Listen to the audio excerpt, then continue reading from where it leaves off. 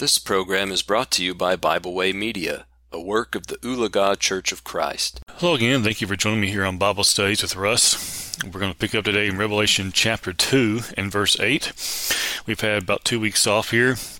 Last week we had with me here Brother Michael Allison as we looked at the topic of associations and friendships. If you haven't listened to that study, I would encourage you to do so. Today we're picking up in Revelation 2 and verse 8, and so hope you have your Bibles with you. As we begin looking at Revelation 2 and verse 8, beginning the section, it's the letter to the church at Smyrna. So in Revelation chapter 2, looking at verse 8, the Bible says, "And to the angel of the church in Smyrna write, These things says the first and the last, who was dead and came to life." And so the letter to Smyrna, sometimes called the poor church that was rich.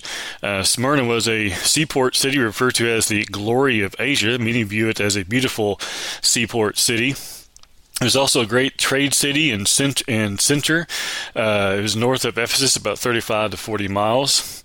It was also a center of Caesar worship. As I've mentioned, I think it was in our introduction, that many leaders who began to view themselves as God and demand to be worshipped. And it was a center of Caesar worship. With its temple to the goddess of Rama, the personification of Rome. It had a large Jewish population who were hostile to Christianity. It was here that Polycarp, who served as an elder, was put to death. Smyrna is known today as Izmir, I-Z-M-I-R, a city nearly 2 million people. The description, the first and the last, also referencing Alpha and Omega, this speaks concerning the deity of Christ and says that he will be around long after the demise of Rome. Who was dead and is alive? Well, he is the conqueror of death and has the keys of death and Hades. Jesus is the only one in control, and despite what the heathen priests claimed, he was the only one really raised from the dead. We know our hope is in the resurrection, 1 Corinthians chapter 15. This church had no condemnation from the Lord, and therefore no threat or warning. We can also compare this to chapter 3, verses 7 through 13, which also had no condemnation. So as we continue reading here, looking at verse 9, he says, "I know your works, tribulation, and poverty, but you are rich. And I know the blasphemy of those who say they are Jews and are not, but are a synagogue of Satan." Now there's some very strong language that is used here. He says, first, "I know your works," that is, he knows the things which they have been doing. He knows their deeds. He says, "And your tribulation and poverty." Tribulation is just another reference to hardship. There are those, which we'll talk about again later, who reference a great tribulation. Well, tribulation is just persecution. And Christianity and those who are followers of God, if you're talking about the Old Testament, and those who are Christians today under the New Testament law, we have always faced persecution in many different forms and in many different areas across the world. And so here again, these individuals in the church at Smyrna were again facing tribulation. And he also says poverty.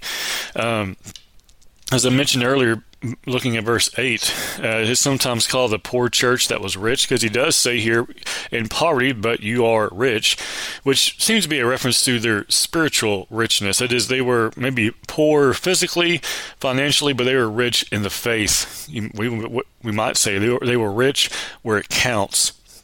Looking at verse 9, he goes on to say, "And I know the blasphemy of those who say they are Jews and are not, but are a synagogue of Satan." And so he knows that the blasphemy of those individuals, they were those who slander and insult by those who claim to be Jews and are really against Christ and against Christians. Think what happened to Jesus and compared to Matthew 10, verse 24, a disciple is not above his teacher. These Smyrna Christians must have been living a godly life. 2 Timothy 3 and verse 12 reminds us that all those who desire to live godly in Christ Jesus will suffer persecution. They were the true Jews who had been circumcised in the heart, Romans 2, verses 28 and 29.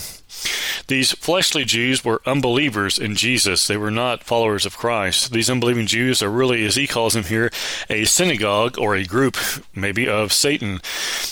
If these Jews in the flesh had, if these Jews in the flesh had rejected Jesus as a fulfillment of Old Testament prophecy, it was these Jews in the flesh that had rejected Jesus as the fulfillment of Old Testament prophecy, as well as his teaching and ultimately crucified him. Looking at verse 10 of Revelation 2, here the Bible says, "Do not fear any of those things that you are about to suffer. Indeed, the devil is about to throw some of you into prison, that you may be tested, and you will have a tribulation 10 days. Be faithful unto death, and I will give you the crown of life." This is a very familiar verse for many of us, as when we talk about the importance of living faithfully unto the very end. This is a verse that is often quoted. I also like to throw in John 14:15, but Revelation 2 and verse 10 is one that we also turn to as well, because these individuals were encouraged to remain faithful in the midst of heavy persecution, as we saw there in verse 9, in the midst of tribulation and poverty.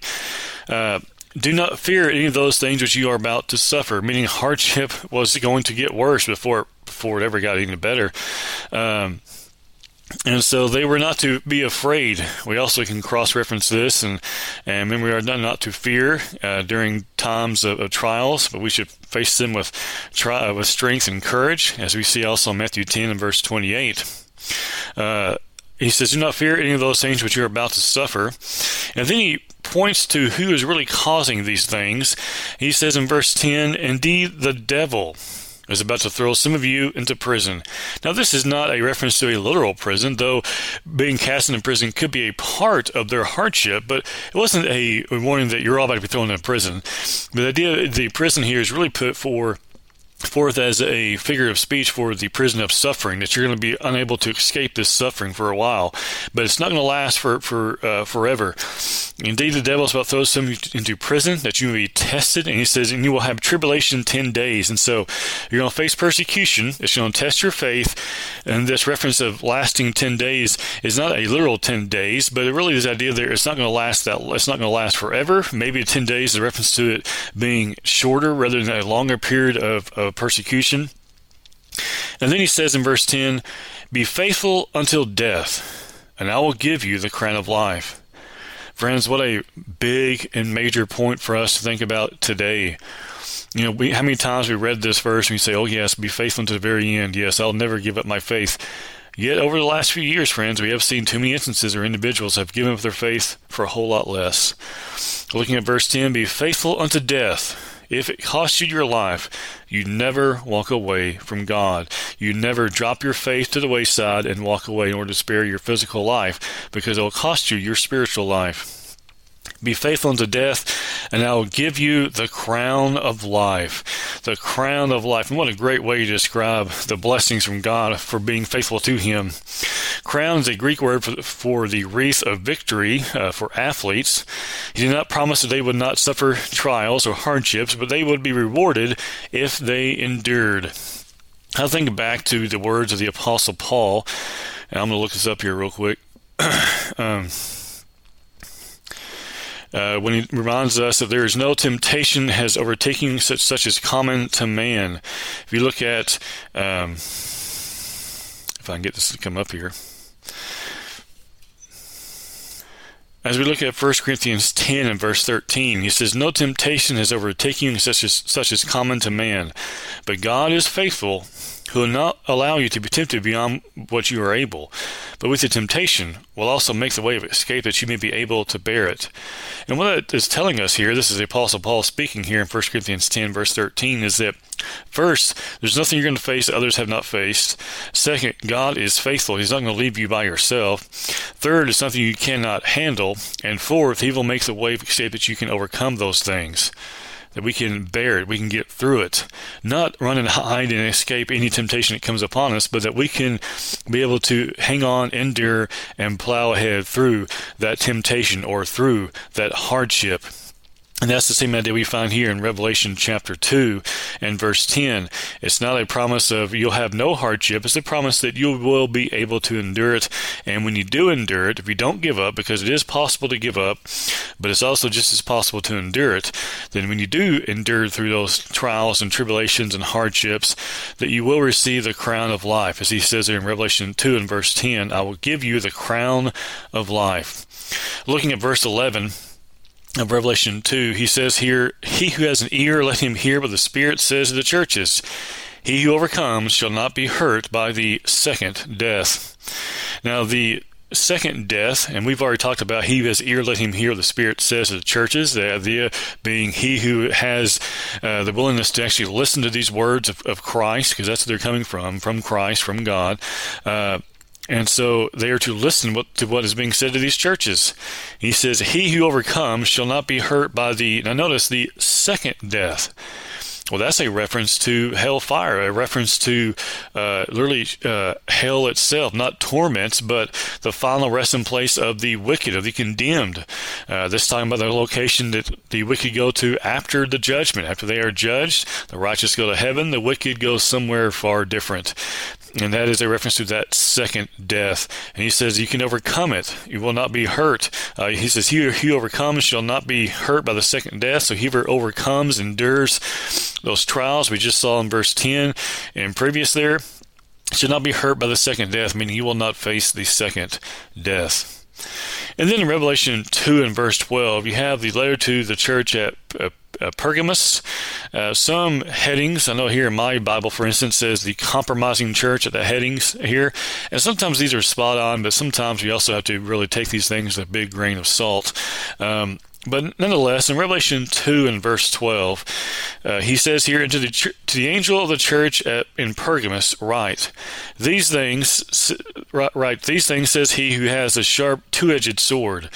Well, what is that sharp two-edged sword? It's the Word of God. Paul, when he writes to Timothy, talks about the Word of God is sharpening a two-edged sword.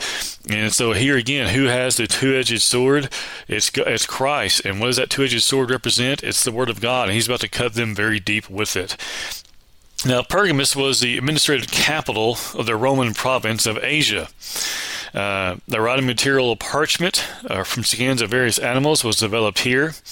The city was located 55 miles or so northeast of Smyrna on a rocky hill. The city was filled with the worship of pagan gods. Let's see if I can pronounce this, Archelaus, the Roman god of healing, that is medicine, was here. A snake coiled around a wand. You see this on the back of ambulances today. At least I still see that. Some maybe not all of them have them anymore, but I still see them a lot. Pergamos contained a celebrated and much frequented temple of Aeschylus, who was worshipped in the form of a living serpent fed in the temple.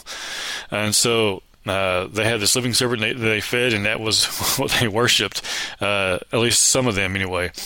Pergamos was celebrated for the manufacture of ointments, pottery, tapestries, parchment, and which derives its name, Charta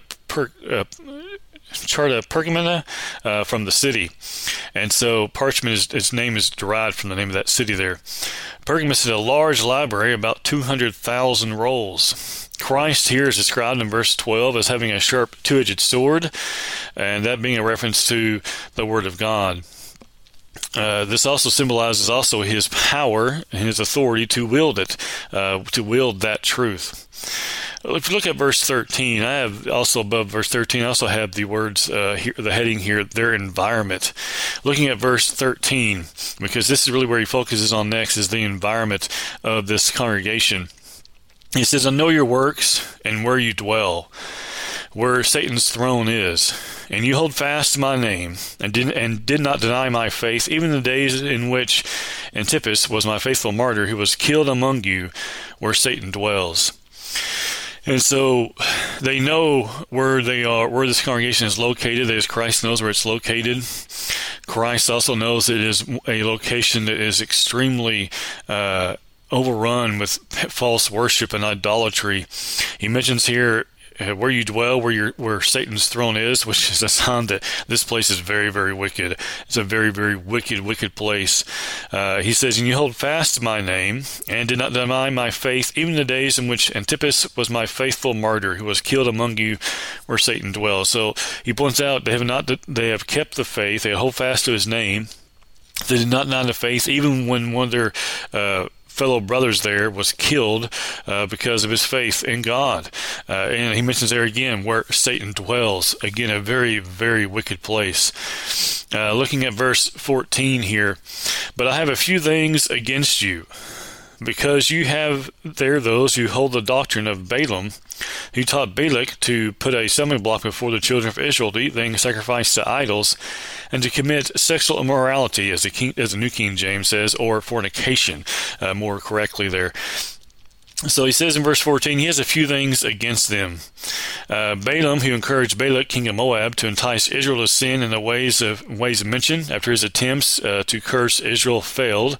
As we see this in Numbers 22 through 24, Numbers 25, 1 through 5, and Numbers 31, verse 16.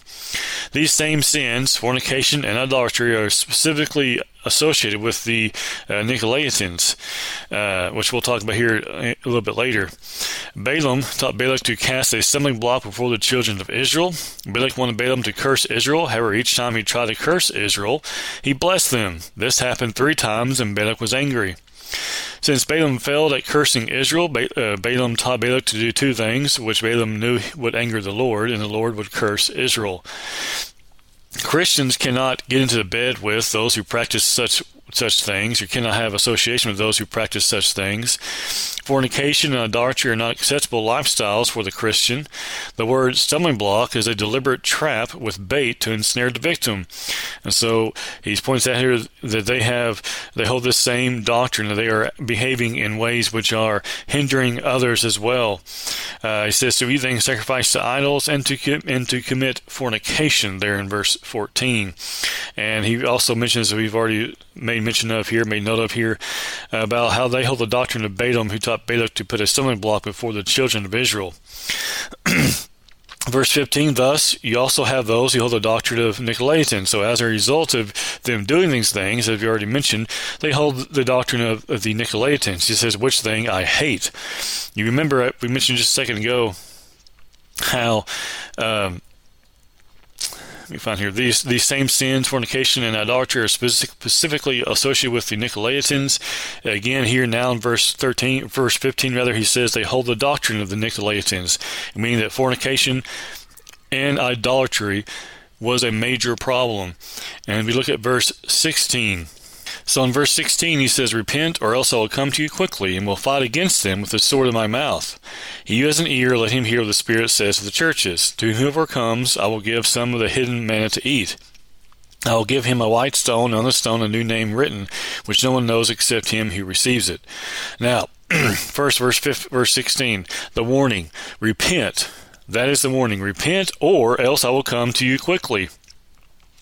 This being the idea that they are going to be punished by Christ. They're no longer be recognized, as we know, many other references with these congregations, that he's going to remove their candlestick, which means they'll no longer be recognized as a church that belongs to him.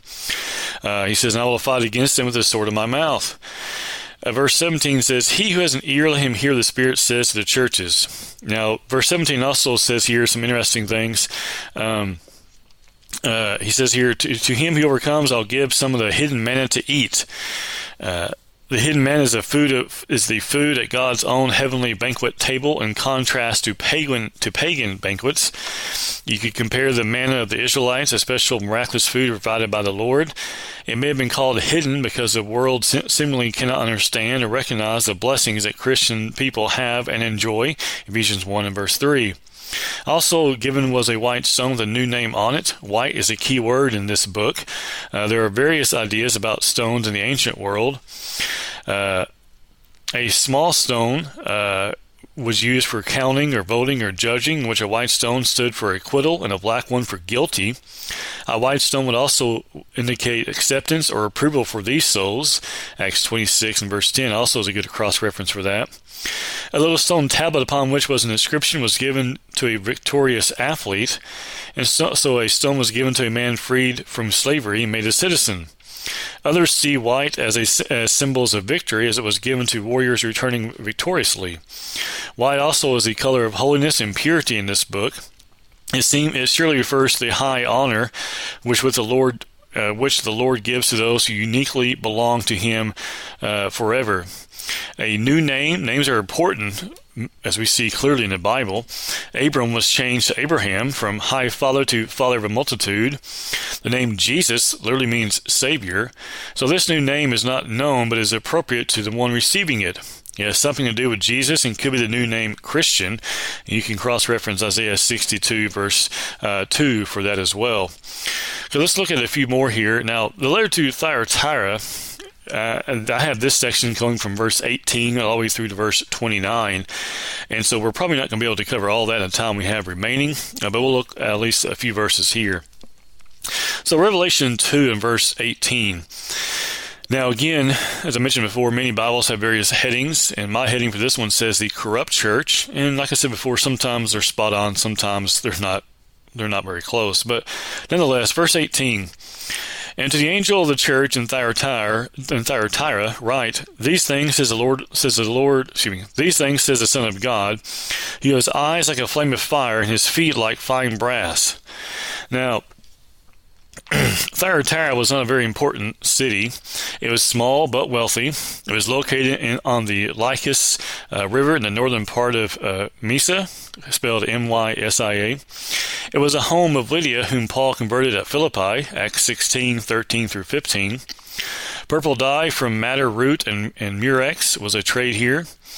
This place was a trade center dealing in dyes, cloth making, pottery, and brass making. This gave rise to trade guilds or unions. These guilds had patron deities and observed pagan feasts, which sometimes featured sexual actions and things of that nature. But then also we have here this description of Christ. And so the previous was concerning the Thyatira, about that location, and now this description of Christ. He was the Son of God. As God, Jesus is infallible. This is the only time this phrase is used in Revelation. We find it in verse 18.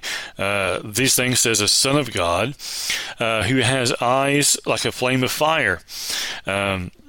He had eyes like a flame of fire. This seems to be reference to him being omniscient.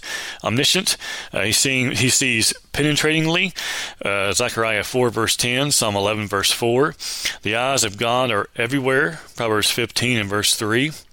His feet are like fine brass. He is able to tread upon or crush those who oppose him in powerful judgment. He is strong, durable, and just. And this is also the longest of all the 7 letters here, this being the longest here written to Thyatira. Looking at verse 19, he says, I know your works, love, service, faith, and your patience, and as for your works, the last are more than the first. And so he knows their works, they're very active and busy. They had love. 1 John 4, verse 20, they were dedicated and committed.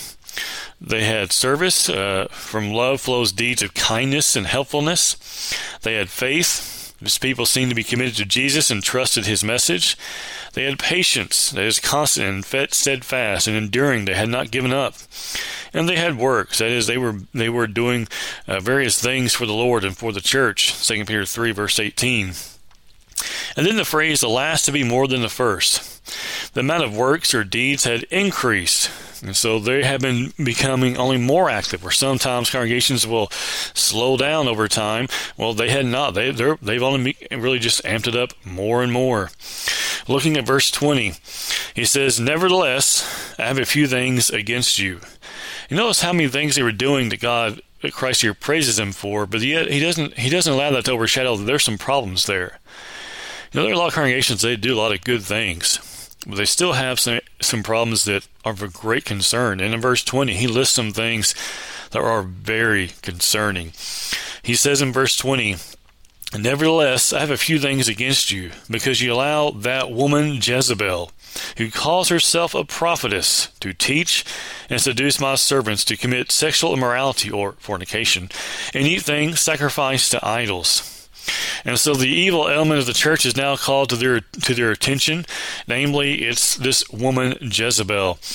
The suffering that is allowing or overlooking or even tolerating this person. Jezebel is thought to be a name symbolizing the error that this false female teacher taught. She calls herself a prophetess. This does not mean that she actually was a true prophetess. However, she calls herself one. Just because someone calls himself something doesn't mean that's true. There are people walking around today who call themselves apostles. They're not apostles. She teaches and seduces the Lord's servant to commit fornication, much like those who are teaching people to follow after the ways of Balaam, as we saw previously. She teaches and seduces the Lord's servant to eat things sacrificed to idols. And we go back to Acts 15, verse 29. He says that ye abstain from meats offered to idols, and from blood, and from things strangled, and from fornication, from which if you keep yourselves, you shall do well, fare ye well. Acts 15:29. This is believed by some to be the teaching of the Nicolaitans. Looking next, we find here Jezebel in the Old Testament was the wife of Ahab and daughter of the king of Sidon. She was very involved in the worship of Baal. Notice that Jesus does not call her a prophetess, but refers to her as that woman Jezebel. I think that's very important to point out there. He doesn't call her a prophetess, but he says that woman Jezebel who claims she is a prophetess or a prophet. Notice that next he says you suffer, that is, you tolerate or allow. As the New King James says allow, the New American Standard says tolerate that woman. Some have suggested this may have been the wife of one of the elders. Again, that's just a suggestion. This letter surely teaches that it is possible for a church to grow and have some wonderful qualities, as we saw in a previous verse, but still have sin that is very, very compromising. It's interesting that today we have false prophets and false prophetess, and we have false teachers who claim to have access to the deep, verse 24, insights of the mind, and some even claim to be able to channel the thoughts of the minds of great men in the past. Friends, we have a lot of false ideas out there today. People can claim many things, but doesn't mean that they're actually accurate. Okay, we are going to stop there today. When we come back next time, we'll pick up in Revelation 2 and verse 21, and we'll continue looking at this letter here to Thyatira. And so we'll stop here and pick up next week in Revelation chapter 2. We'll be picking up in verse 21. So I do thank you for being here with me today. I hope you have enjoyed this study, and I hope to see you again next time. We hope you enjoyed this program. We encourage you to subscribe to our podcast on Pandora, Spotify, or Podbean. Thanks for listening.